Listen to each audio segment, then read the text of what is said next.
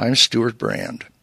This seminar about long-term thinking is brought to you by the Long Now Foundation.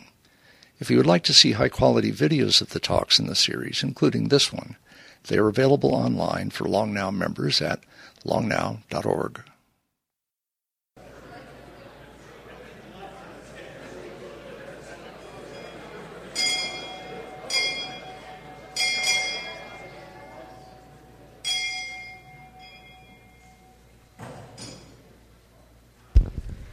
Good evening. I'm Stuart Brand from the Long Now Foundation.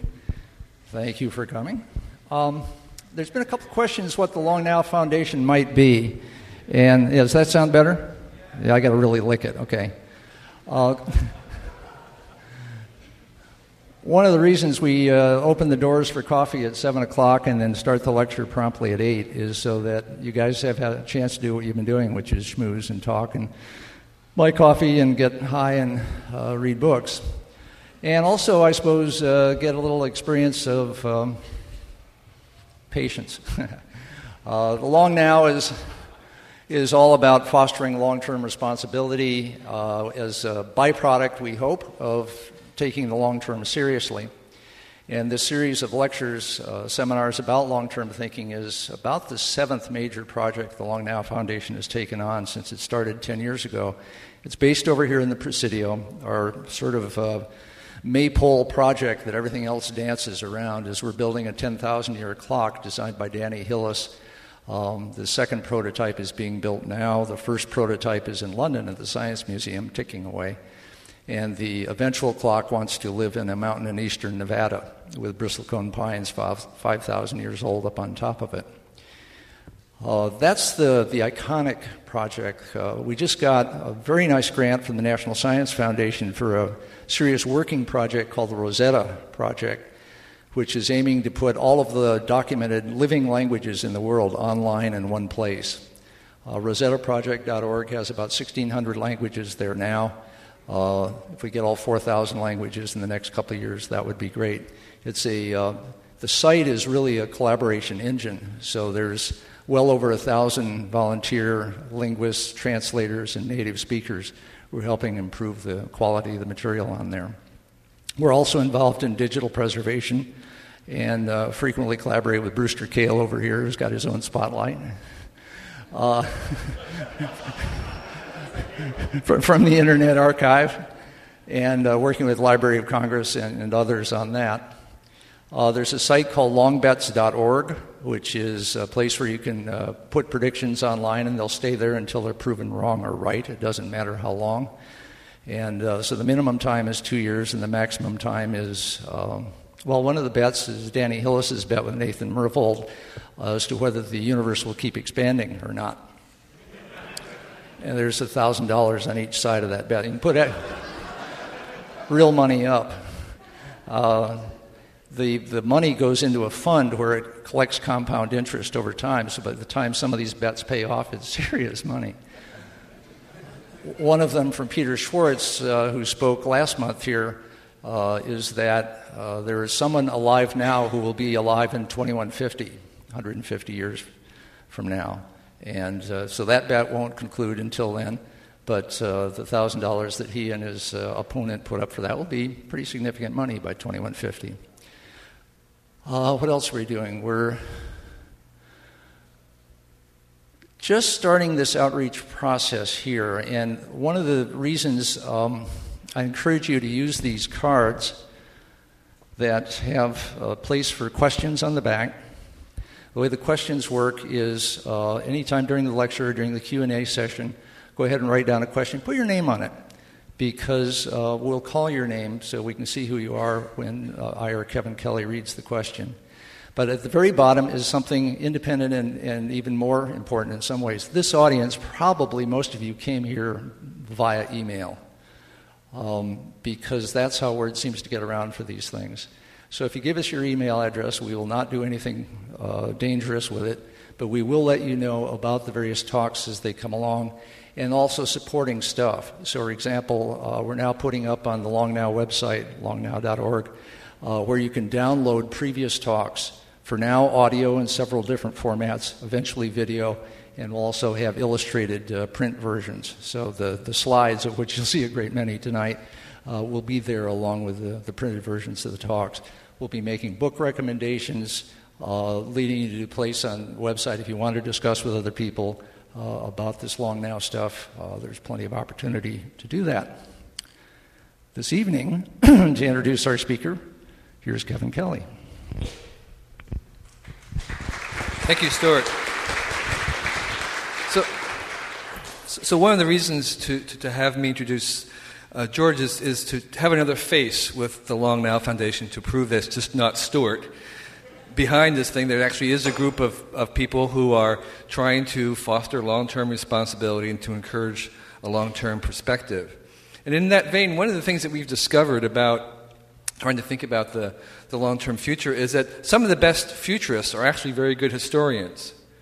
And George Dyson is a innovative historian of science. And he's sort of a very special character in the sense that there are he's not only a historian of science, but he's an historian of science who enjoys taking a view of the future, and there's very few of those. The only one I can think of is H.G. Wells, who was a historian who had a really knack for thinking about the future. And in some ways, George Dyson is a lot like that.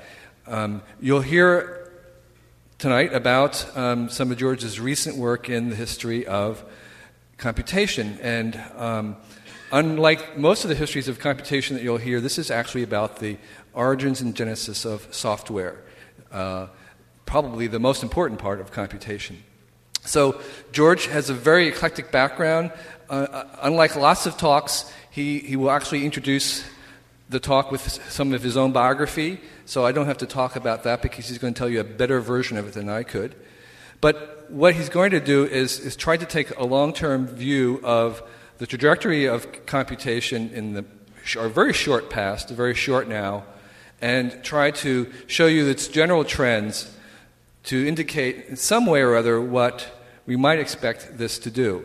And I think that I really like George because he's a very unconventional thinker, and one of the conversations we often have are trying to amuse each other with plausible heresies. And so I think you should really enjoy this very visual presentation, and I'm hoping that George will also be able to encourage us to think about the long term in a slightly different way than we have been. So George, welcome.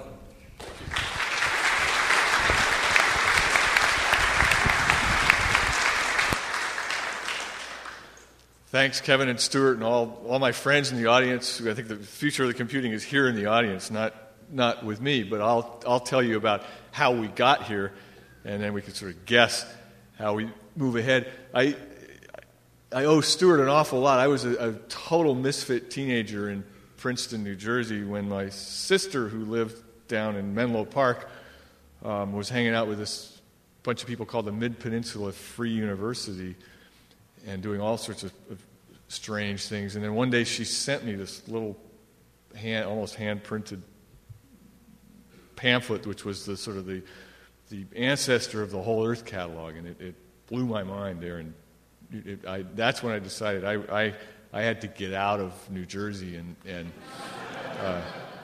head west to the real world. So there's plenty of room at the top.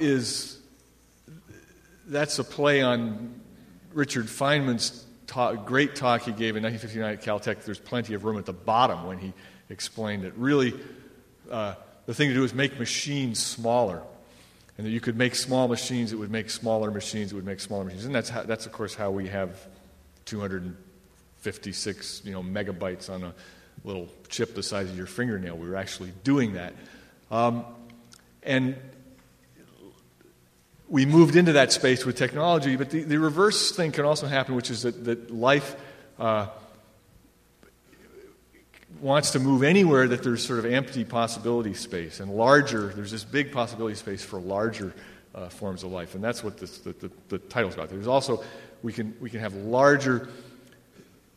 smaller computers, we can also have larger computers. The whole world can become, in a sense, a computer.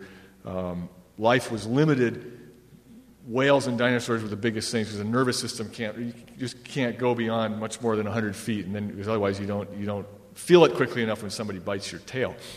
And now it's interesting that I think Danny pointed this out, that sort of the nervous twitch time between a dinosaur tail and the head is just about the same as a good connection around the world on the internet. So make of that what you will. So for me, Plenty of Room at the Top was this treehouse that I went to, that I built and lived in when I left New Jersey and moved west.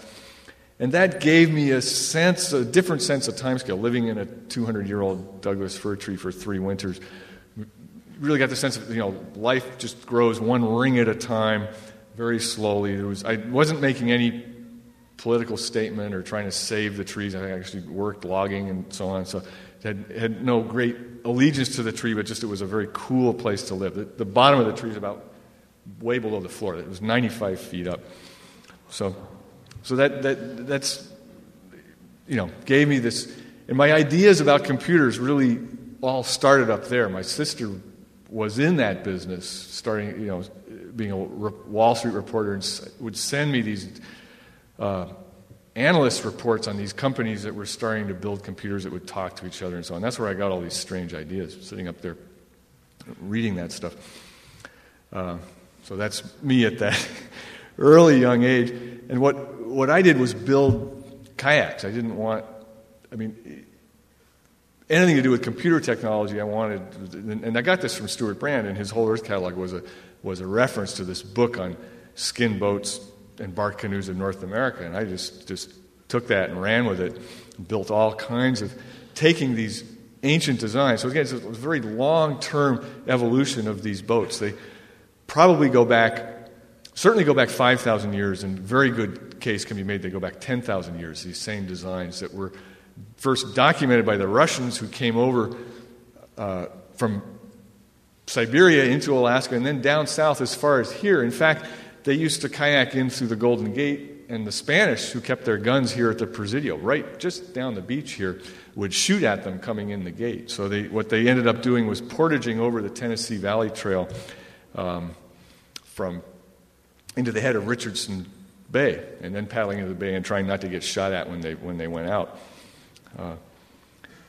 So this technology evolved in sort of a vicious circle that you had to have a fast kayak to catch these fast animals, to get the skins to build a fast kayak to go catch these animals. And that's exactly what happened with hardware and software in the computer world. We all know the cycles that you get a bigger computer, then you can run more software, and then you need a bigger computer to run that software that you thought would run on your existing computer, but you need another one. It's a very similar cycle of evolution over a long period of time. People lived in the Aleutians for,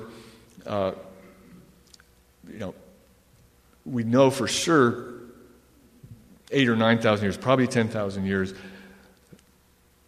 going through that technological development. This is a model kayak from a burial cave, 800 years old. It was buried with a 2-year-old child. This cave was a cave discovered a few summers ago, and that's a drawing done in one of the schools in Unalaska just at the same time. So the culture has stayed sort of in a steady state all this time. That's part of the long now, is that we live in a world that's changing so fast, but there's other worlds that have changed very slowly. This is Anangula, an island that had probably something like 3,000 people living on it, and that is the oldest known continuously inhabited settlement in North America. 8,700 years people lived on that island the same way until now. And so that's the perspective I'm coming from. My dad, who probably a lot of you know, Freeman Dyson, was not doing kayaks, he was doing spaceships, and that was sort of, my angle was to go out and do the same thing that he was trying to do in space, but do it here on Earth. And the same as the outer planets he wanted to go to were little islands in the solar system. These were islands in the northwest that I went to, the sails using as tents. So this is to give you a sense of how technology has sort of a life of its own. These boats had a life. The Aleuts looked at their boats as living things. And so it was sort of natural that when I got my first computer, thanks to Larry here in the front row and Apple, I saw, couldn't do anything but think of sort of the life of computers as a collective thing. I built very huge kayaks. This one was sort of the monster, answering the question why kayaks shouldn't be so large. And fleets of small ones. And this is Fort Ross, again, right up on the Sonoma coast here, where the Russians had that was their outpost. That was as far as they could come without the Spanish getting too angry at them. And then from there, they did these sort of sneaky expeditions down into San Francisco Bay to Sacramento, San Jose, cleaning out the otters. And this is one of my boats coming in through the Golden Gate. So it's very great to be back here, but I'm here to talk about the future of computing.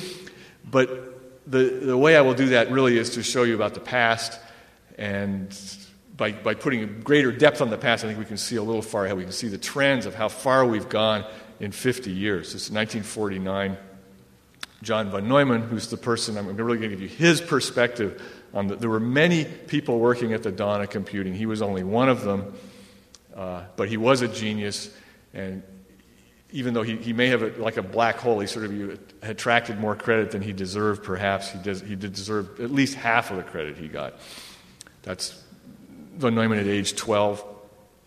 So just showing his genius very early. And belonged to a great school. It's this one school in Budapest. I mean, a whole handful of people who came and completely brought us the world we live in today. Edward Teller, Leo Szilard, Eugene Wigner, von Neumann, Paul Erdős, they all came out of this one high school. So there was something going on there.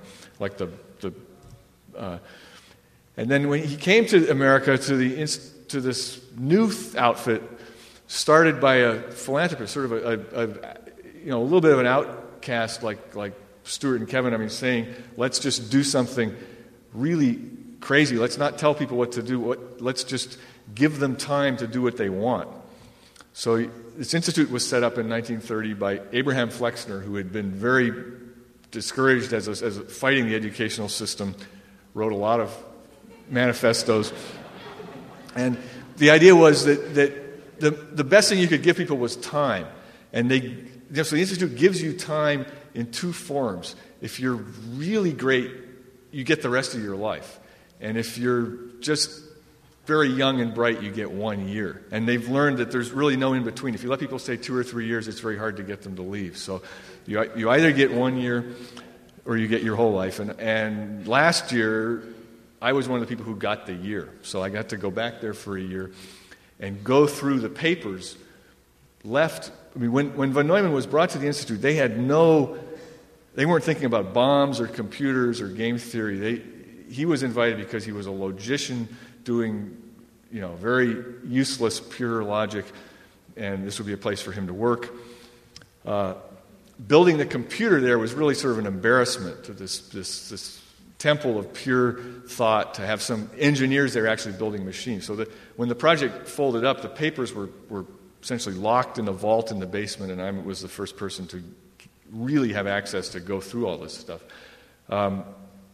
There's my sister Esther, my older sister Katerina, and I at these. So we grew up there, and to me as a child, the von Neumann gang, they were my heroes. I mean, they were the guys who were fixing cars and building hi-fi stereos for people, and the fact that there were actually people there building something was the physicists just scribbled on the blackboard.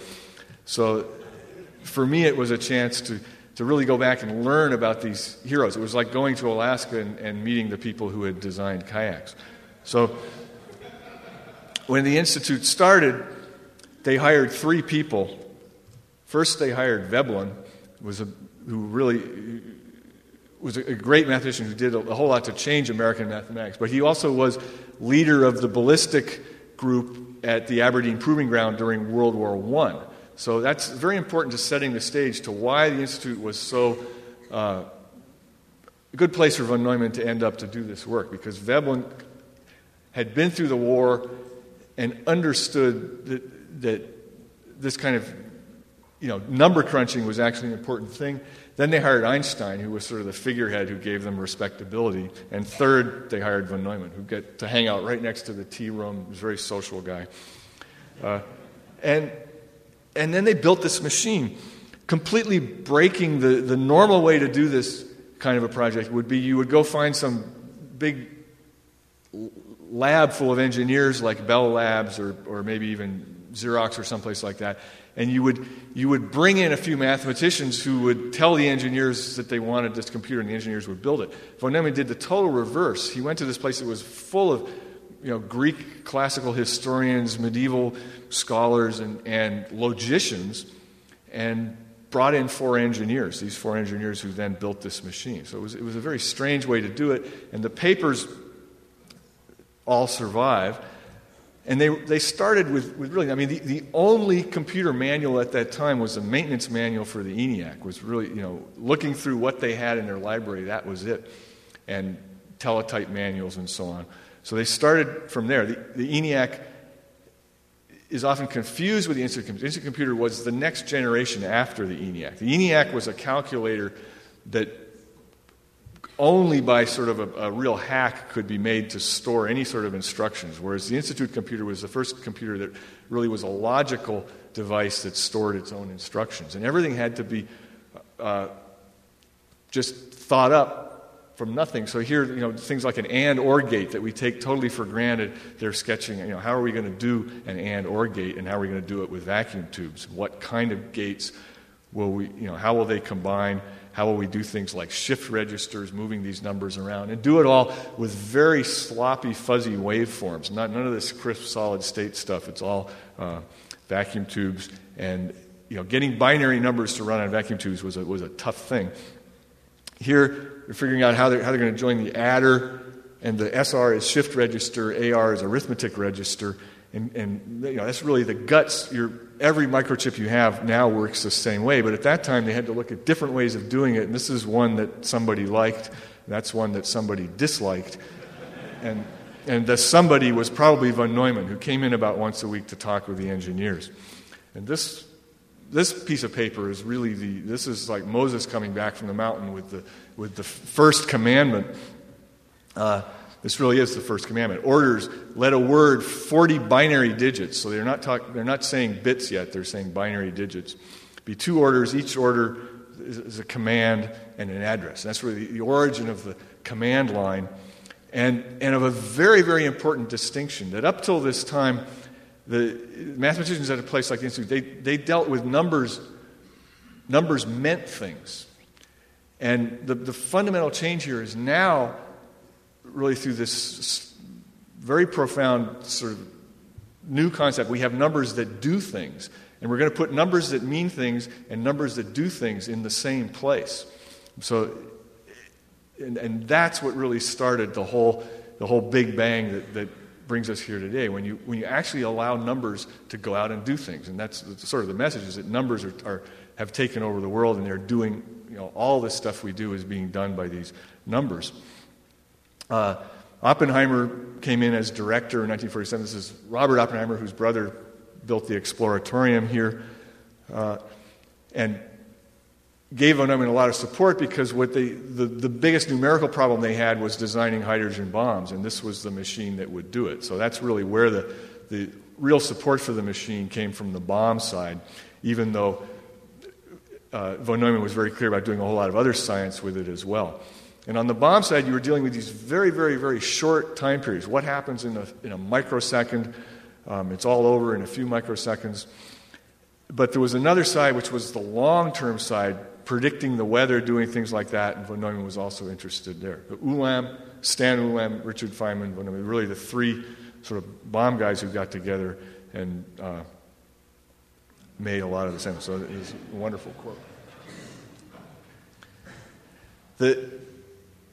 And all this was secret. So here now, finally, at least the Los Alamos guys are able to go to Princeton and say that they're from Los Alamos. It's not now. There were these people like Nick Metropolis just showing up in Princeton repeatedly, and everyone, what's he doing here? They were working on what became the Monte Carlo method They were taking a very difficult problem and following just some statistical paths. So this was a very great problem for this new computer to do. This is actually the flow charts that were the first case of this was done on the ENIAC before the Institute machine was even finished and now printing out. So all the sort of things we still suffer with in computing today were all there at the very dawn. This is 1947. This new method is based on a vocabulary. So the sort of first beginnings of computer language, a set of orders which is in two levels, the background coding and the problem coding. So that's really the first hint of an operating system. The conventional view has the sort of ENIAC at the root of everything and the Institute IIS computer way up on one of the trunks. And part of that is because all this bomb stuff was secret. The historians didn't really, I think, know till more recently how. And so my job, in a sense, or my prejudice, is trying to move the IIS project further down on the trunk, which it really was. It was really very closely involved with the ENIAC from the beginning. The sort of smoke screen, what went in the press wasn't that we're building this machine to design bombs. It was going to be used for weather prediction, and it was used for weather prediction. And really everything, the fact that you can go to CNN and get a good 3-day forecast is actually the algorithms that were developed on this machine, which was bringing to life what Louis Richardson worked on in World War I, which was he proposed this imaginary computer of 64,000 people like yourselves in a giant theater, and each person would represent one cell in the global weather, and you would pass equations back and forth and solve them, and then he figured if you had 64,000 good mathematicians, you could do this fast enough to keep up with the weather itself. And he also did he was an electronics guy, and this was his model for. So this sort of answers the huge issue in computer science is the two religious issues are artificial intelligence and free will, and so he makes it clear that you can just with this simple thing you can have a mind that has free will but is only capable of two ideas, and everything else is just a question of degree, and von Neumann was also very clear to credit Alan Turing, who was the person who really, more than anyone, got all the ideas right in the first place. So Turing was in Princeton in 1936-37 when he wrote this great paper that really was the first to show that with any computing machine that can do arithmetic can do anything. It just may take a very long time, but you have to. The question has to be asked in a rigorous way. And so you can have problems where the question is very simple, but the answer is very hard to compute, so you have to build more processors, or you can have questions that are easy to compute, but the question is very hard to ask, and then you hire more programmers. And that's sort of the battle we've been in. We're now, it takes 12,000 programmers at Microsoft just to ask the question that your $4.99 computer can now answer, because the processors have gone way ahead of the programming. And Turing's ideas go back to Hobbes showing that you can always take these ideas back one step further. And Hobbes really formulated Turing's thesis, but in 17th century English, not the language of logic. That if you can do arithmetic, you can do logic, and if you can do logic, you can then, if you're just work step by step, you can do anything that you can think.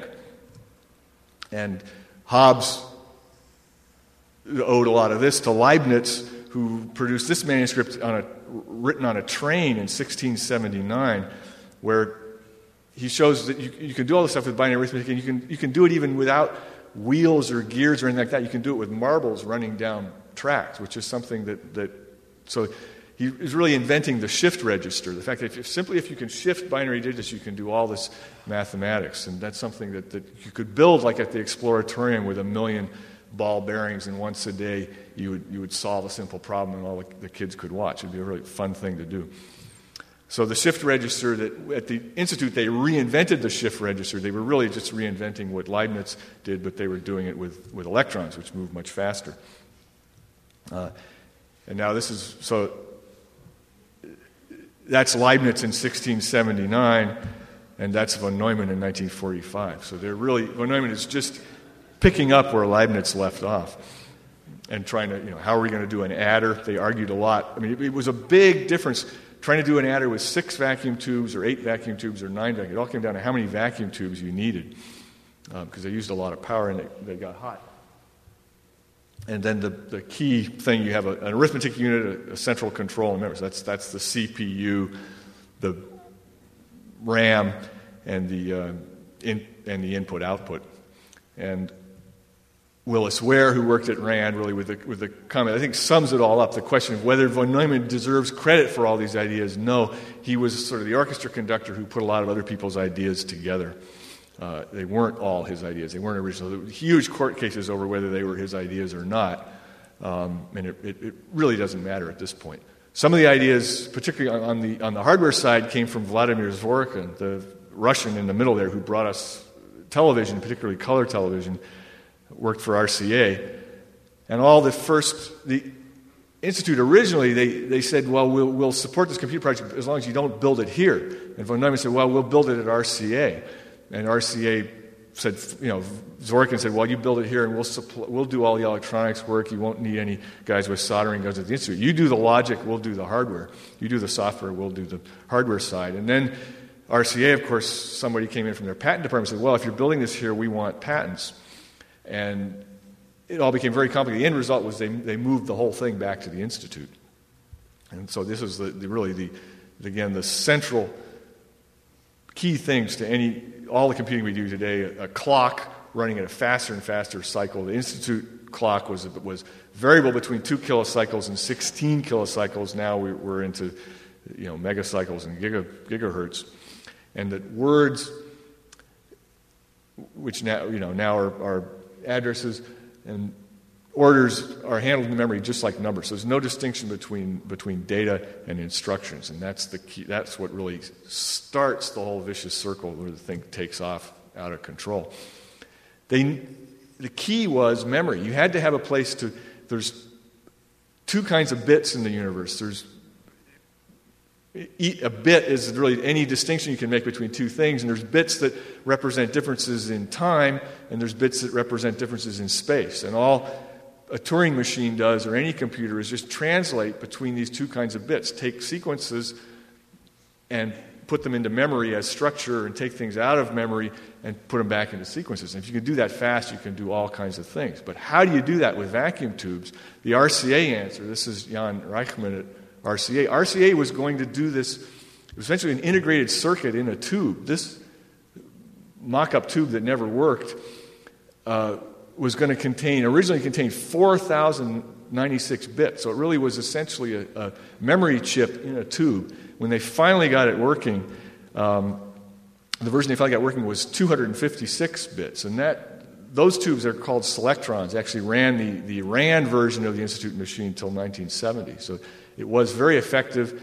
And in a way, von Neumann that's in some ways why this old von Neumann architecture works so well on our microprocessors, because it really was designed from the beginning with the assumption that there would be this sort of plug-in memory chip as the basis of the machine. But doing it with glass and wire, and if it wasn't totally evacuated, it didn't work, took them about 3 years more than they had accounted for.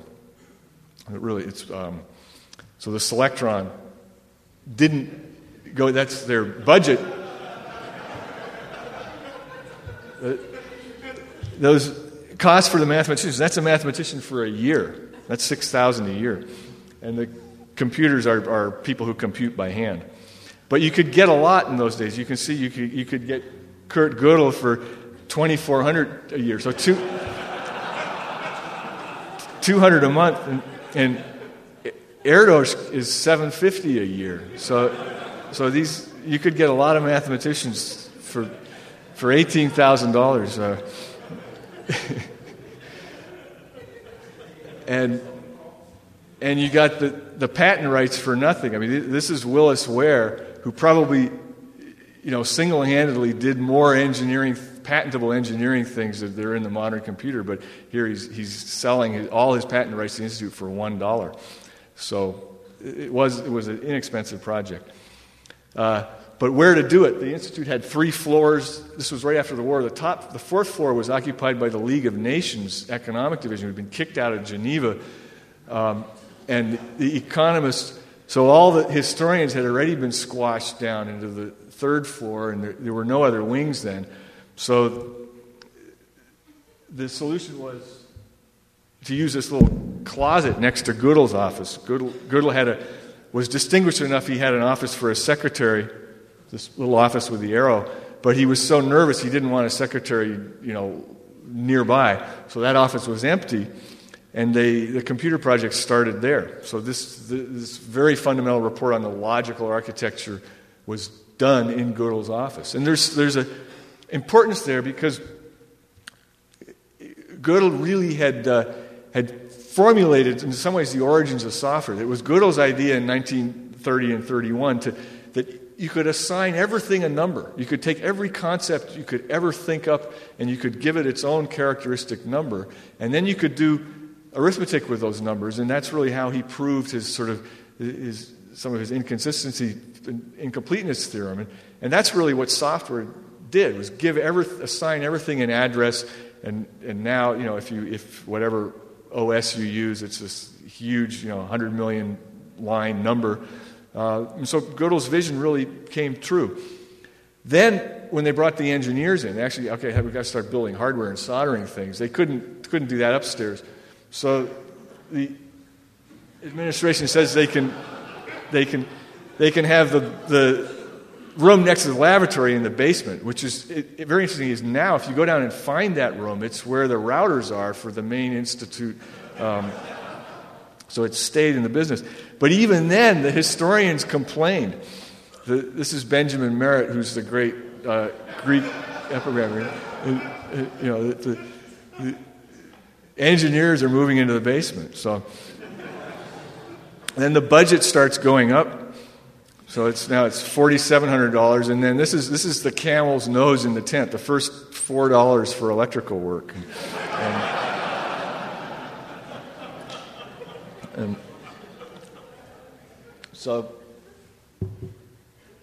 the core group, Julian Bigelow, who was Norbert Wiener's engineer who came down from MIT, Hermann Goldstein, who was the chief engineer, the head of the ENIAC project, Oppenheimer and von Neumann. So they had a tremendous sort of constellation of talent, people here, and these engineers when the project folded, they went out all over the world and really spread the sort of gospel of computing to all these other labs, to Illinois, to Israel, to RAND out here in Santa Monica, to basically it really was the birth of the modern generation. And the software, the coding was done mainly by women who were very unrecorded, were paid very little, $275 a month, and actually wrote all the early programs and debugged them by hand, and it's really sort of a lost story. These guys were the original nerds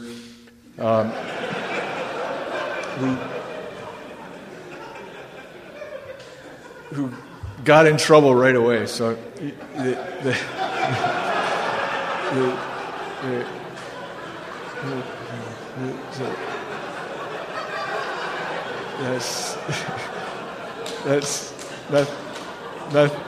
nothing's new.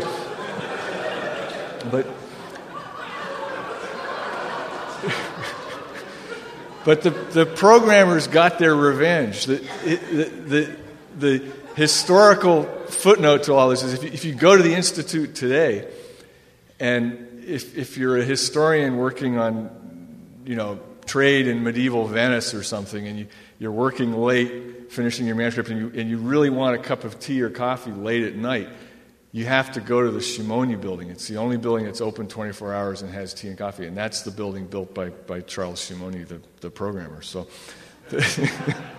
now the historians the tables are reversed. But at that time, having people with soldering guns was completely out of bounds.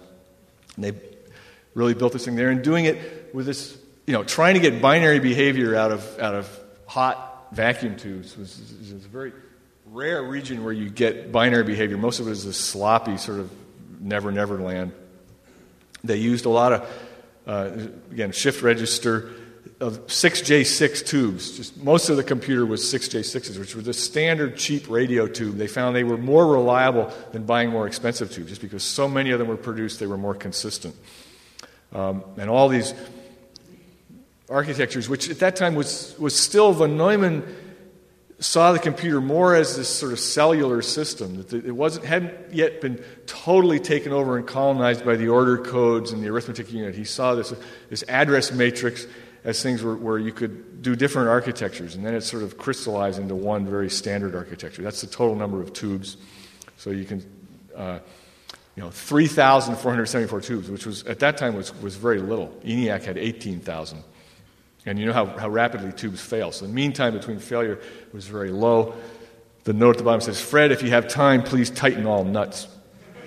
So, and then parallel to working on all this hardware, the software guys were already writing the software for the machine that didn't exist yet. So that if the machine ever got working, they would have codes to run on it.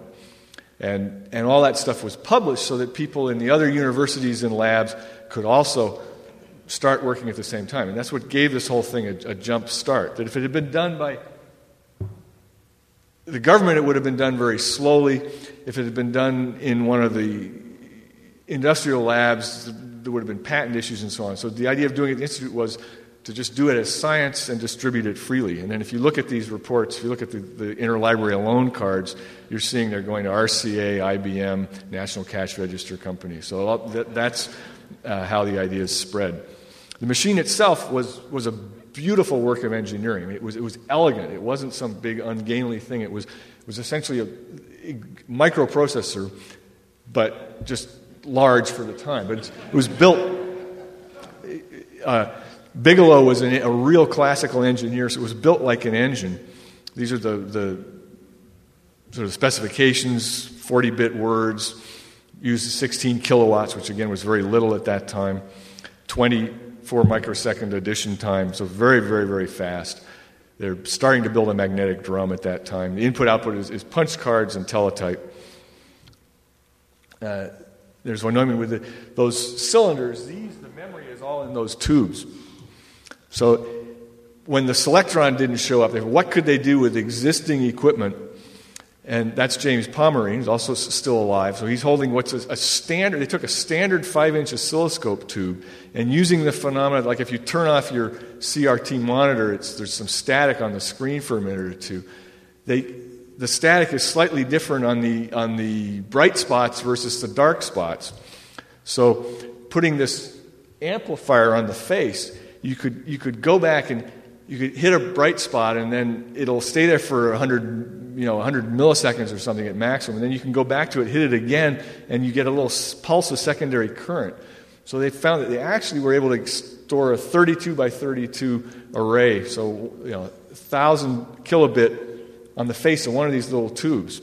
But it became, it was very, very sensitive to electromagnetic disturbances. It took a very clever clock. So you have this millisecond clock doing the refreshing, and then you have this microsecond clock going back. And so it became the first random access memory. You could put a bit anywhere you wanted at any time and get it back out. You didn't have to wait for it in some kind of serial cycle. But the difference between a dot and a dash is this sort of very fuzzy distinction.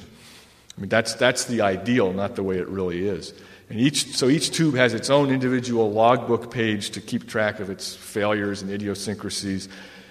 One of the failures was if there's this tiny speck of dust in the tube, it might stop working. And then the first thing you do is hit it with a hammer and try and shake the dust loose. And so the way this worked was the two companies that made these kinds of tubes shipped every tube they produced went to the Institute. And then they tested them, and they sent the 80% that weren't good back. And those went to normal guys putting them in oscilloscopes. But the Institute got sort of the cream of the crop. Input and output teletype equipment. So it took a long time to load the memory of the machine, which was like this, really built like a V40 engine, 20 cylinders on each side. And that's really how it worked. It was like a V40 engine with overhead valves and overhead cams. And the overhead is the arithmetic and the memory register, and shift registers, and down below is the memory. So and it had a lot of horsepower. It had 40,000 bits, which at that time, so that's exactly the memory of a Windows icon. It's exactly the number of bits in it. And so all this great science was done in just this. So if you look at it as a 3D matrix, it's 32 by 32 by 40 bits high. So this tiny little address space, whereas now, this computer has 100,000 times the memory, and we're all connected together in this great. So this is the wire drive, the ancestor of the disk drive, trying to get stuff in faster than teletype using magnetic wire on bicycle wheels. But that's the sort of waveform. So you're still dealing with this very fuzzy digital information. If you start going too fast, you'll lose bits. Then they went to a magnetic drum, which was more reliable. This is circuits for starting to use. They were rewiring IBM machines, which was illegal, getting IBM machines. And first IBM came down to throw the book at them and take the equipment back. And then the guy said, "Hey, wait a minute! These guys are really doing something. We might make money on this." And they sure did.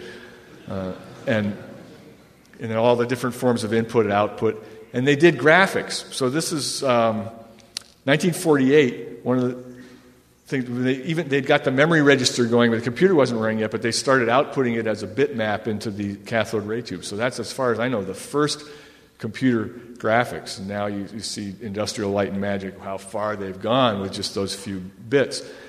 And so the situation was the reverse of today. We're looking at a screen that's pixels that are just a representation of the memory that's somewhere else. And in this time, the memory actually was the pixels on the face of the tube. So the display started out as the memory, and then later the display became the display. But they're right away realizing we can actually display. And von Neumann is thinking very far ahead about, he knows that all these vacuum tubes are going to fail every few minutes, the hardware is sloppy, but how can we do reliable, how can we organize this sloppy stuff into reliable computers? And that, in a sense, it was a problem that if we hadn't got this really reliable solid-state equipment, we would have gone farther with von Neumann's ideas. But nobody really needed those ideas once we got reliable computers. The guys back at the institute in the lab getting this thing to work, they had to get it running with the sort of mean time between failures was about 8 minutes. Very long loading time, 2 minutes running, 90 minutes loading from IBM.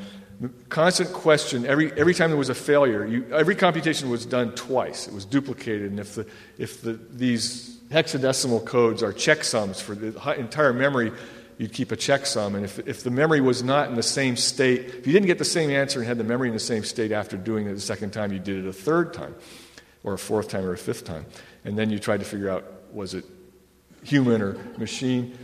The memory was always going bad. I mean, the memory, there'd be days when the memory wouldn't work. It would turn into garbage. You would lose that distinction between a normal dot and a normal dash. And then you had to figure out which tube was it. There's 40 tubes. A lot of no use went home. And no manuals. And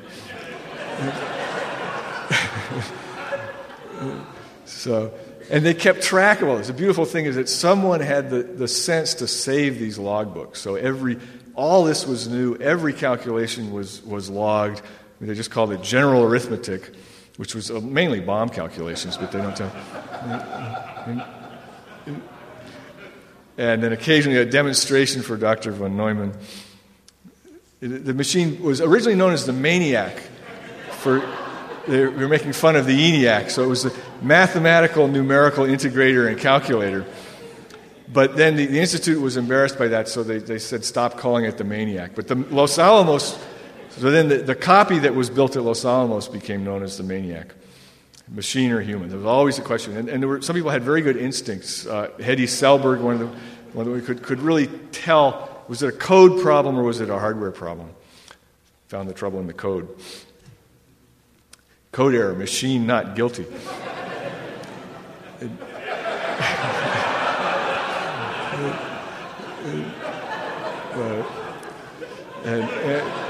And MC is master control.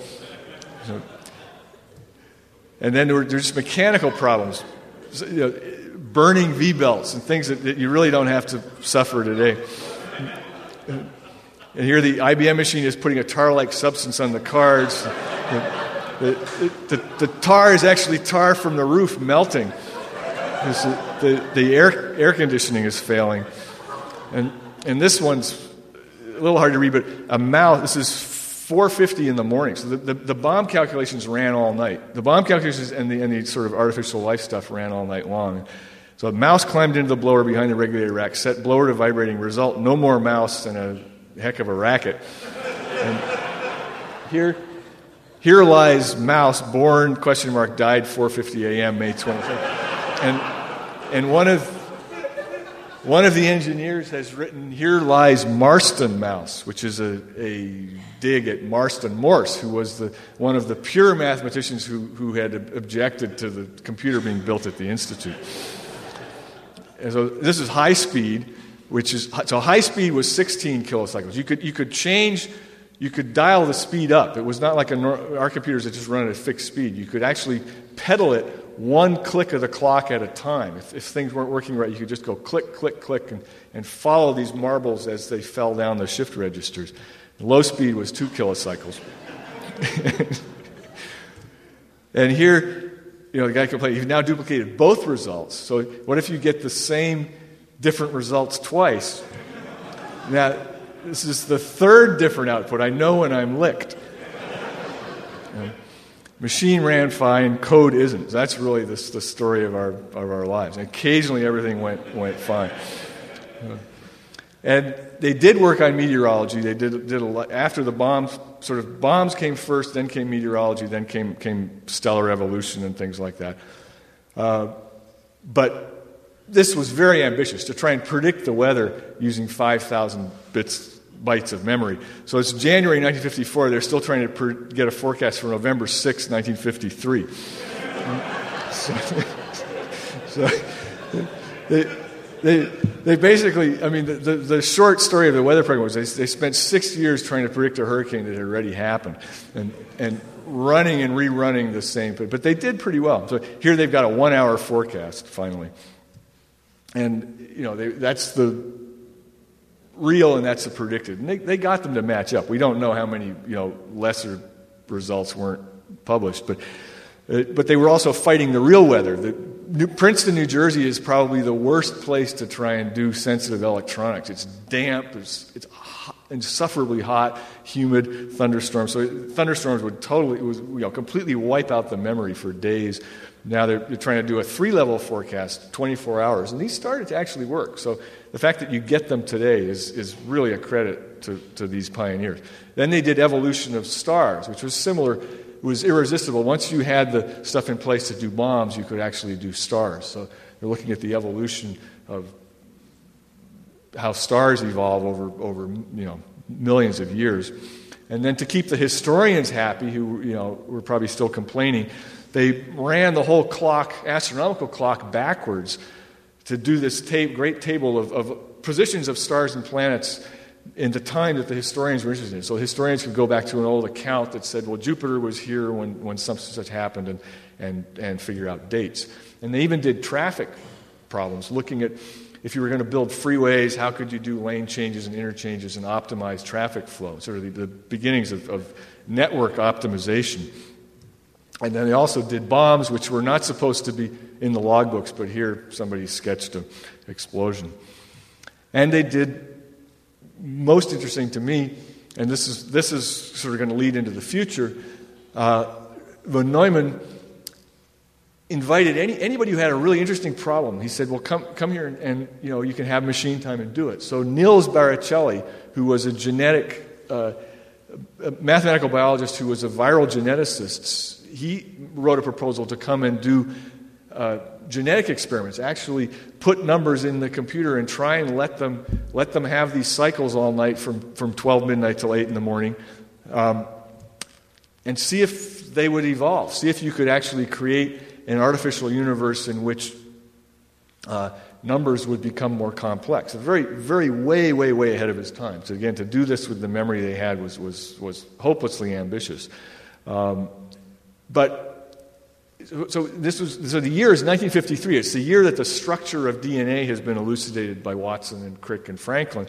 And so it's working from the opposite direction. The molecular biologists are trying to decode the code that brought things to life.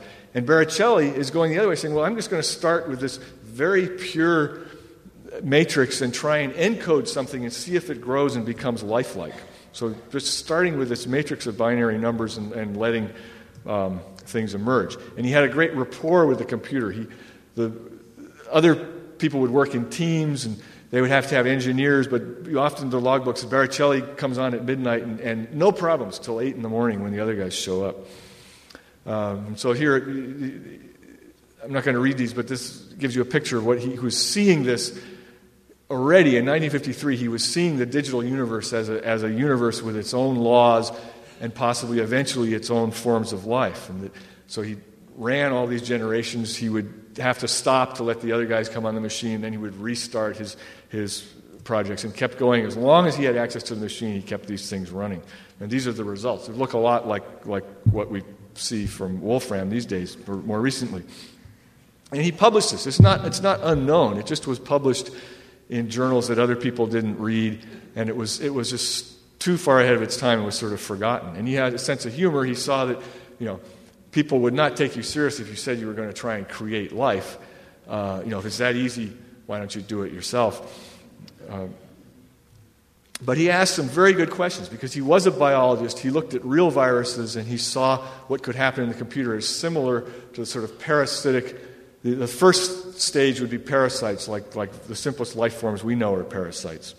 And he saw that the universe would have to stay diverse. He didn't have a big enough universe, so he ran multiple universes and then let them exchange code. So as far as the universe was concerned, it didn't know that it was being stopped and restarted. And so one day he would run one universe and another day another one, and then on the third day put the two together.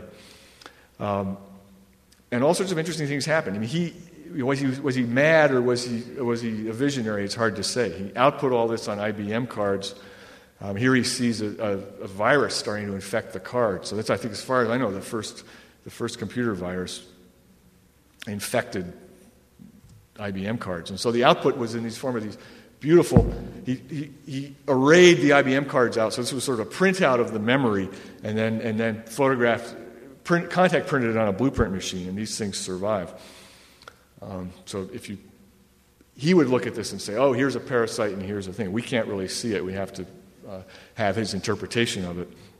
So these are different rules. He's sort of setting, and he says very clearly that you have to resist the temptation of changing the rules of the universe halfway through. You have to just let the universe go at its, it either works or it doesn't. You sort of can't play God and change the rules halfway through. So here he's going, a couple thousand generations, but he realizes no matter what you do, these numbers, they're just numbers in the computer. They're just genes. They have no phenotype. They're not doing anything.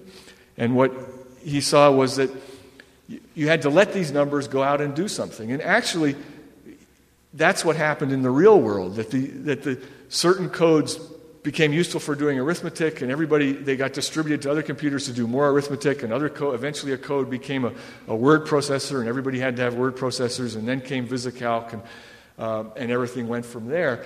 And that's really what Baricelli imagined happened in the real world, that these numbers were able to do useful things in the real world and get reproduced for doing useful things. And numbers became money, and numbers became music, and pornography, and all the other things that have propagated so well are actually in the universe inside the computer. They just are these patterns of numbers. And he saw, of course, the amazing analogies between that and how the world of RNA and DNA evolved. He had I think, a theory about the evolution of DNA that I think is still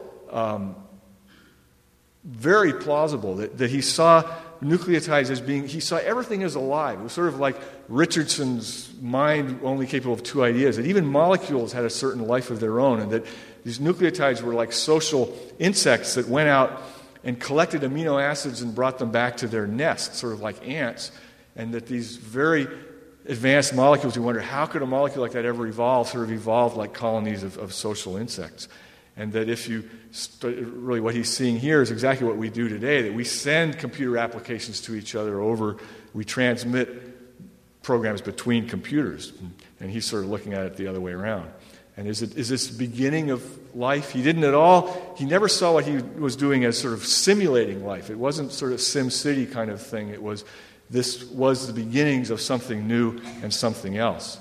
And he saw evolution itself as a computational process. And I think that's one of the key long now ideas, that our whole Darwinian evolutionary system really is a big computer. It's doing a massively parallel computation that is solving certain very difficult problems. How do you fly? How do you swim? How do you think? How do you have children? Those are all problems that evolution solves by doing this exchange of information, and that has its own intelligence. It has sort of a mind of its own.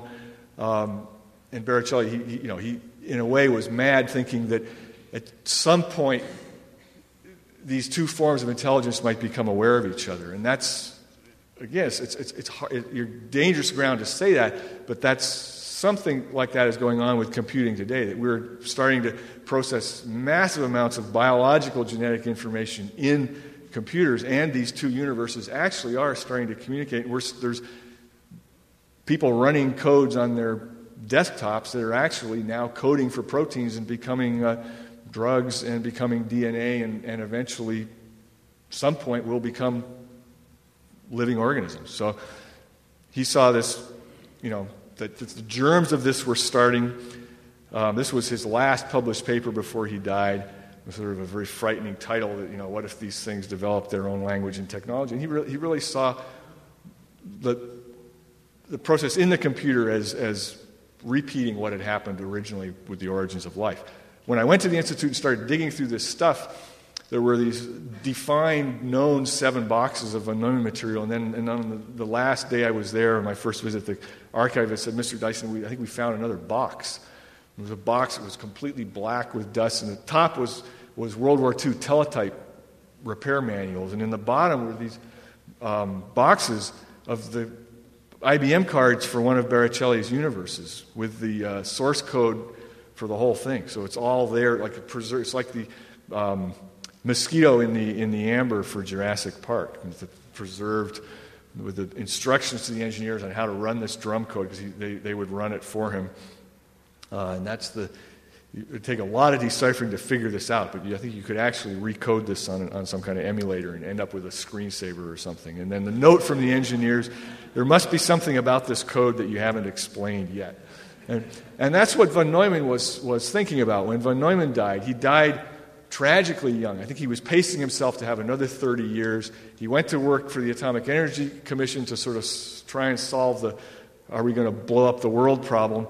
And then he resigned from the Institute. He accepted a position at UCLA under the condition that he could bring in biologists. He was going to bring a lot of biologists to UCLA and do computational biology.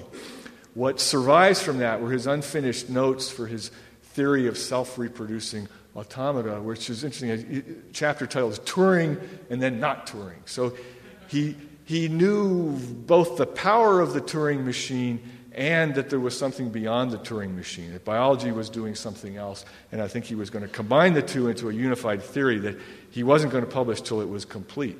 His last lecture was published as A Computer in the Brain, which people have, I think, sort of misinterpreted, that he was saying computers are like brains and brains are like computers. He was more interested in the question of how do brains with all this very sloppy hardware, very sloppy, slow hardware, do very reliable, fast computations, and why do computers with more reliable hardware fail? So he was looking at how the brain operated differently with this language that was not at all digital, it was statistical. And I think that's, again, one of the messages for the future, is that we've been so successful with this strictly deterministic digital computation, where every address is strictly defined, like that original matrix, and our codes are exactly, they either they work or they have bugs, but there's totally other forms of computation, which is how the brain does it, with just a very statistical approach, what von Neumann called pulse frequency coding, where it's important that there's no language or code. It's just a case of what is connected to what and how fast is the pulse rate. It's more like music. It's a pulse frequency thing, and I think that's what, if the internet as a whole is doing any kind of computation, that's one of the levels it could be happening. Sort of what's connected to what is important. Brewster's a good example of that, really looking at I guess what Alexa did. I mean, we sort of established some metrics of what you're connected to and how often you connect counts. And if you start accounting for that, you get very interesting behavior. And that's essentially what the brain does. And that's probably why music resonates so much with us, because somehow music brings to life the ability to keep track of all these different pulse codings and sense of time and build sort of this longer now. If you hear a really great symphony, the guy who wrote the symphony had to conceive that whole temporal thing at once. So von Neumann was, I think, going to synthesize a lot of that with technology and biology. It's I think, a big part of the future of computing is to build systems, whether we do it consciously or whether it happens naturally, systems that are very large and very robust and free from the coding failures that sort of plague our normal, or some of our day-to-day computing. So I think he was going to synthesize these two together. He also had done a whole lifetime's work in game theory and economics, which is another way of looking at the same question. Why are economic systems so robust and reliable? That's Oscar Morgenstern, his collaborator. And then the sort of Bill Joy side of things. Can we survive this stuff that we create? Once we know how to blow up the world, how do we socially avoid doing it?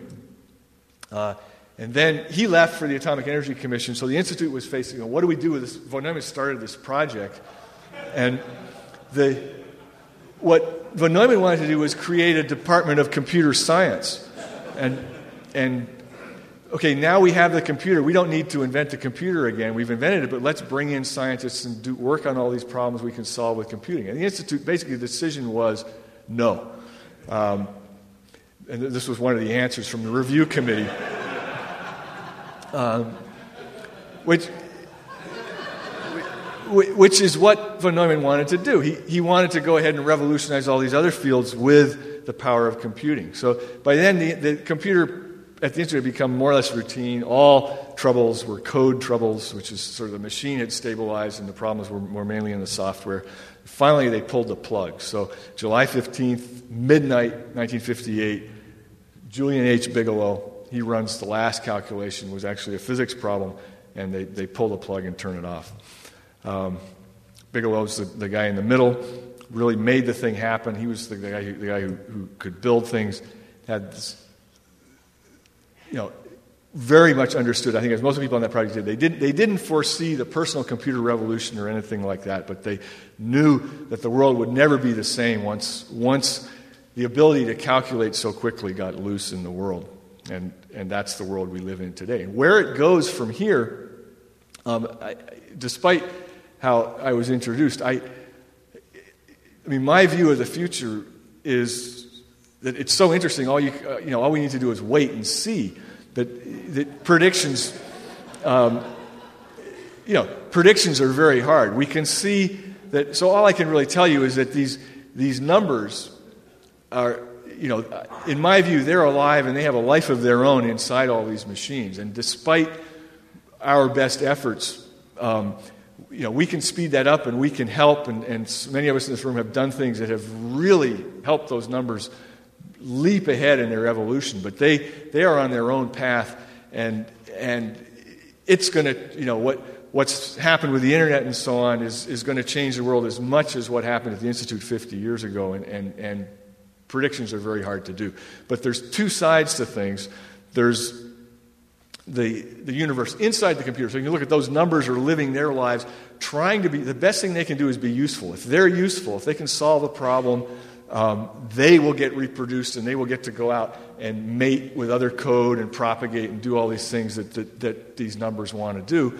And then from our side, there's the much larger architectural side, that we are plugging all these computers together and wireless and barcoding every last item in the universe. Which again, Gödel had suffered under this horrible Austro-Hungarian bureaucracy where everybody would, take a number and wait. And I'm sure that's where some of the germs of his ideas about numbering everything. And now we live in a world that would have been, Gödel would have, he was viewed as paranoid, but if he had saw this happening, he would have truly been paranoid. That we number everything. Every box of Cheerios, everything has a number, and all these numbers are accounted for. And that's the larger world where the whole computational system is actually attached to real things and doing real things. And that's Stan Ulam's eulogy for von Neumann, that he died in 1954 or 1957. So he at age 54. So he just saw, he saw the promised land, but he didn't get to live in it, which is a great tragedy. I'm going to end talking about really I think the patron saint of the Long Now Foundation, who is Robert Hooke, who, like Danny Hillis, who was here last night but not tonight, was a clockmaker and a microscopist. He looked at the very small, he looked at the very large. He gave this wonderful talk to the Royal Society on an explanation of memory, how the organs made use of the mind, maybe mechanically understood. So memory is the key thing. It's the key to Long Now. It's the key to computers working. And this is sort of the Turing machine, that thinking, you have to have a memory, and you have to have, he called it a soul, which is really the processor. You have to be able to have a processor that can process bits that go in and out of memory. And the way he saw it was as a spiral, that the soul is at the center, and your memories collect in this big spiral, and you have a sense of time by sort of how thick the spiral is between you and the real world. And now, we live in this world that Hooke imagined, where, in our, if you really want to give someone, you'll give them a CD-ROM, which is this incredible, really like an old phonograph record in a way. A spiral of information that represents something that maybe your life's work over a lot of time compressed into this digital memory. And Long Now, I think, is working very creatively already and more creatively in the future, what Brewster's doing of preserving these memories, so we essentially have a collective organism that is remembering everything, for better or worse. The email that you didn't want, somebody else still has, and sooner or later, they can go to Brewster and they can get it back. And is that good? Is that bad? Do we have the processing power to make use of that? We don't now, but the searching is sort of getting, as fast as storage is getting larger, searching is getting better. So this whole thing is growing into a very large, enormous system. Astronomical number of Turing machines all reading each other's tapes, and then somebody like Brewster saying, I'm going to collect all the tape, and it's going to be there forever. And that really changes the game. Richard Waller, who published this, had to, this was a delicate time. He had to make sure he put in a disclaimer that he wasn't trying to, usurp the power of the soul. And Hooke's final thought, which is that different creatures have a different sense of time. Some computers run at 2 kilocycles and some run at 2 gigahertz, and they're going to have this different sense. Like a fruit fly lives a week, we live 80 or 100 years. The idea of the sensible moment, that we're each aware of we're sort of given this sensible moment, and some kinds of organisms might have a much larger, longer sensible moment than we do. And that's going to be a real problem. If we ever do contact other intelligences in the universe, it would be an exceptional, it would be remarkable if they happened to speak English. And it would be even more remarkable if they happened to think at the same time scale we think at. We're very limited by the time scale we think at. And the intelligence could well be out there just thinking very, very much faster or very, very much slower, and it wouldn't mean anything to us. So clocks are important because clocks are sort of this common pacing time, and that's what Long Now is here to do, and I'm delighted I was invited, and now we can have questions. Thank you.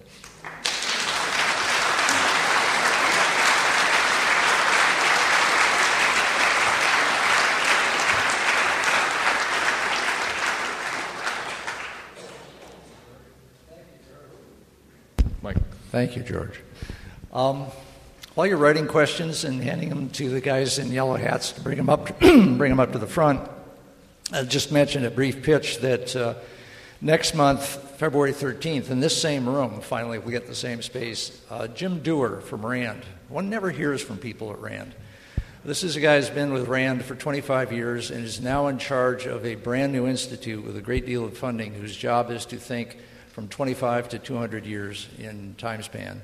And he's bringing some methodologies which are basically new and very interesting.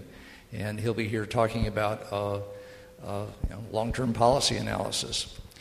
Then for the thrill seekers, March 12th, second Friday of March, Rusty Schweickart, the Apollo 8 astronaut, will be here talking about the work he's done for the last 2 years, figuring out the asteroid threat over the next 100,000 years, moving this 10,000-year time frame into its proper order, and what one does about it.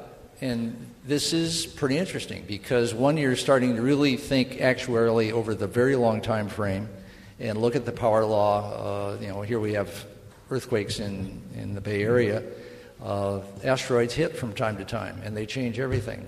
And in order to do something about it, you have to think long-term and be able to act long-term and head them off. A question I have, just to start, George, is to go back to your title and Richard Feynman reference. I mean, at the end of Richard Feynman's talk, at least a decade or so later, people were ready to go out and start inventing nanotechnology. What really is this space that you see at the top that has plenty of room, and what should people do with it? Well, I think people are doing a lot with every day. I mean, obviously the internet is the greatest, most obvious example, just connecting. We had all these processors and suddenly they're all connected together into this much larger system. But then within that, all sorts of things can grow. I mean, the ability is there now to,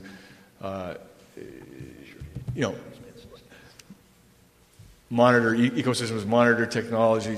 Really the world is open in a way. I mean, I think life has opportunities it hasn't had for since the Cambrian explosion or so on, to move into totally new spaces. Obviously, the genetic side is extremely important. The fact that we are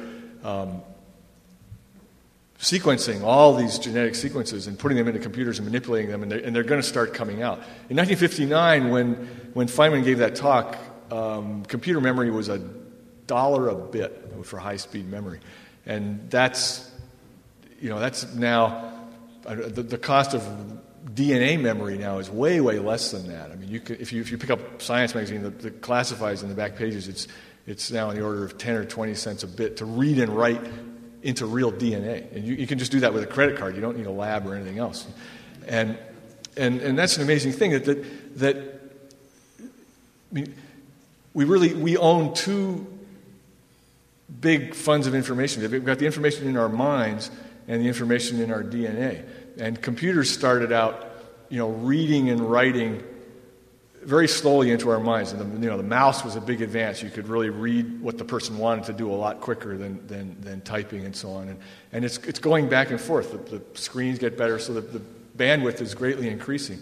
And very much the same with DNA. That a few years ago, we were reading DNA, but we weren't writing it. And now we're really quickly reading and writing fluently between and the important thing about DNA, of course, DNA can be turned into proteins. So that world of life, I mean, life used our genetic system in order to further its own, whether you say it's agenda or whatever, but replication was very useful for life. The ability to actually replicate information led to the complexity of life forms. And life is, I think, going to take over this ability to do even more faithful replication in ways we can only imagine. Who are the companies who are going to do that? They're going to do it in small bits and pieces. I mean, particularly in medical fields for medical applications and so on. But it's if you look at where we are now, I think it's very similar to where Feynman was in 1959. He's saying this is possible. Now you guys go out and do it. And it's the same with the opportunities for good and bad. There's obviously downsides. I don't know if that answers your question, but and in the computational world, there's just room for for very different kinds of computation to happen. It's like the von Neumann matrix is there, and you can spend your whole life just doing spreadsheets in Windows. But if you're young and creative, you could do totally different things with it. And there's examples of that. But predicting what it will be that will suddenly, who would have said? Maybe somebody would have, Napster or something like that. Gee, just template seeking information exchange would be so successful. And that's how biology does it, is by addressing not by fixed address, but by template. I want the next molecule that comes along and fits my template, I'm going to grab it.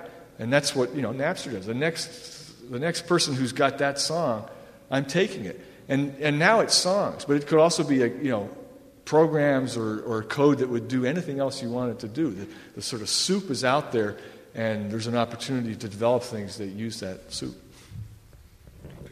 Another question is from Bob Spence. Could Bob Spence stand up so George can direct it to you? Okay, great. He said, history is written by the victors. Digital computing won. But where did analog computing fit into the history of it all? Analog computing survived a long time. I mean, there's still some things that are done by analog computers, but digital just... Well, we know what happened to digital. What happened to analog? I mean, places like Convair, in my last research on this Orion project, the dynamics problems of how do you have this 3-mass, 2-spring oscillating system, they still, into the late, in the 1970s, they did that. That was better done on analog computers, just big rheostat banks. But what happened to those machines now, I don't know. But there's still, I think, a few things that are done, with things that actually are analog computers. The Bay model is a fantastic analog computer, yeah, and to we could now do that in code, but it would when they did it would have been impossible. So I hope that some of the computer museum people are saving some of that stuff. So this is a related question by Roger Anderson. Could you stand so we could? There you go. He says, "What fundamental ideas of computer design were not anticipated by von Neumann? That is, if modern electronics were known in 1946, how well would the Institute have done?" So you're saying if they had modern hardware, would... Yeah, I think... I think they would have done an awful lot more, but I think it would have been the same. I think my short answer is I think they would have done more of the same.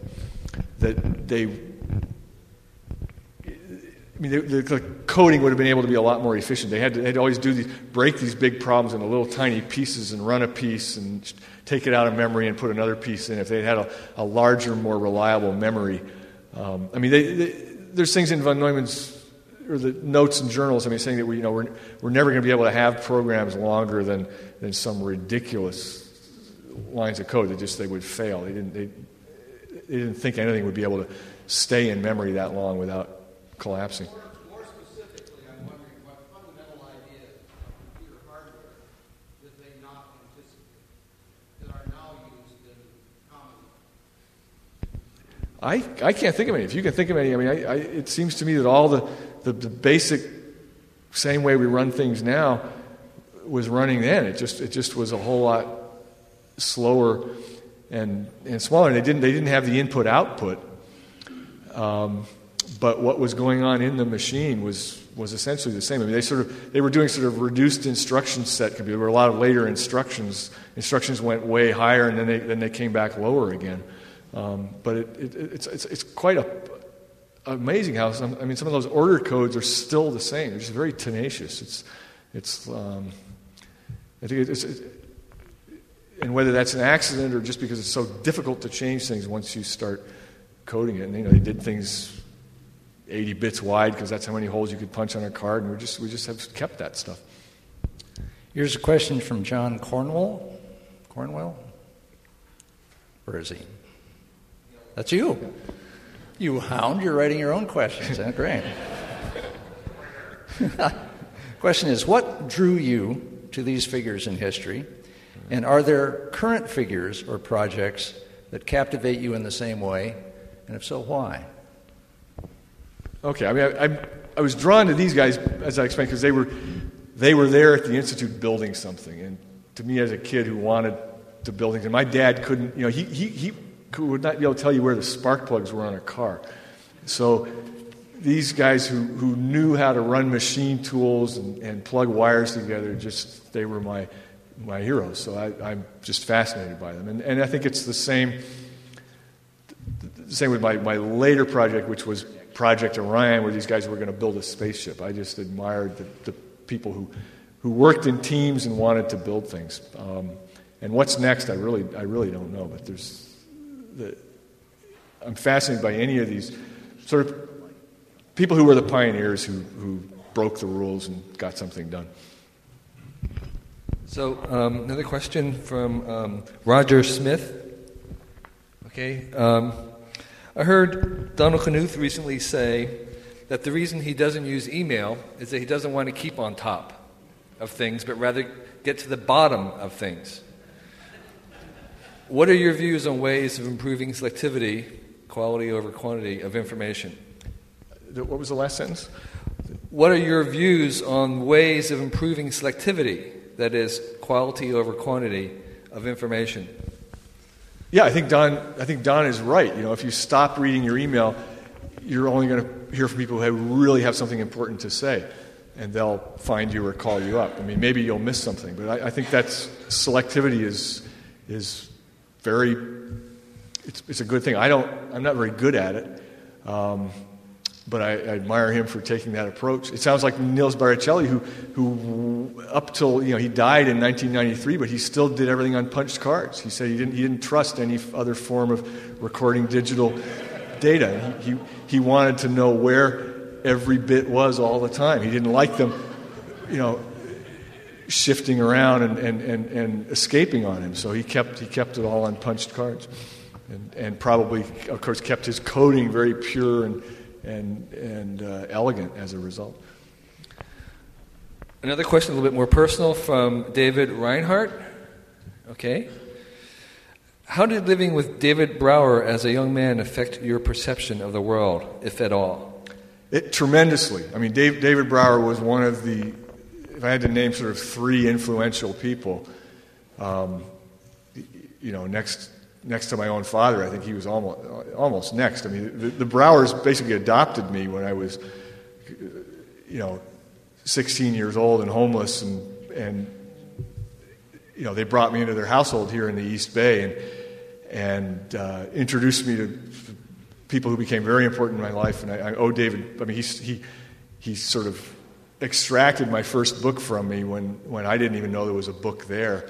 So he was a very inspirational character. Died a few years ago, but had obviously a tremendous effect on California, on the Bay Area, and was a fantastic mountaineer. I mean, who taught me really that you have to be good at something no matter what. I mean, you can be the great political conservationist, but still you need to be a mountaineer, and so. While I wait for additional questions, I have a question of my own. So, speaking of long now views, we have the benefit of your great research, which is based on the fact that all these guys kept meticulous notes on paper, and they were saved. These days, many corporations aren't even allowed to keep their email, where most of the communication is being done. So do you have any suggestions about ways in which we can take a long-term view of the future historians looking back, in keeping accounts of what we're doing now? Okay, I mean, on the one hand, write stuff down and don't throw it out.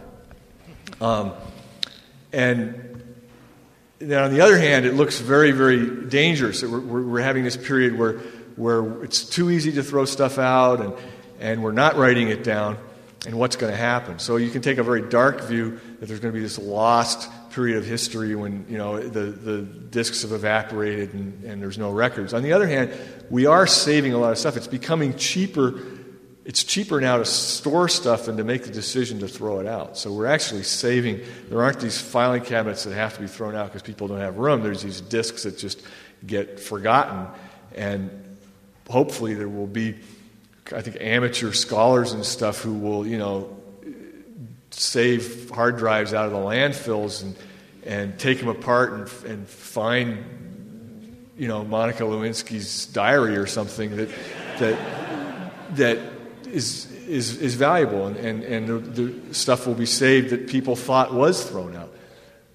But in archaeology, it's often the wrapping paper, the broken pottery that was used to pack something else is in the end the most valuable. I think there's a lot of that going on. But it's a shame to lose the paper. The smell of paper is a wonderful thing, and books are great. And luckily we have librarians and we have people who are passionate about keeping that stuff.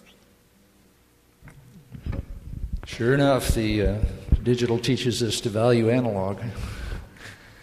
Thank you, George Dyson. Thank you all for coming tonight. Hope to see you next month.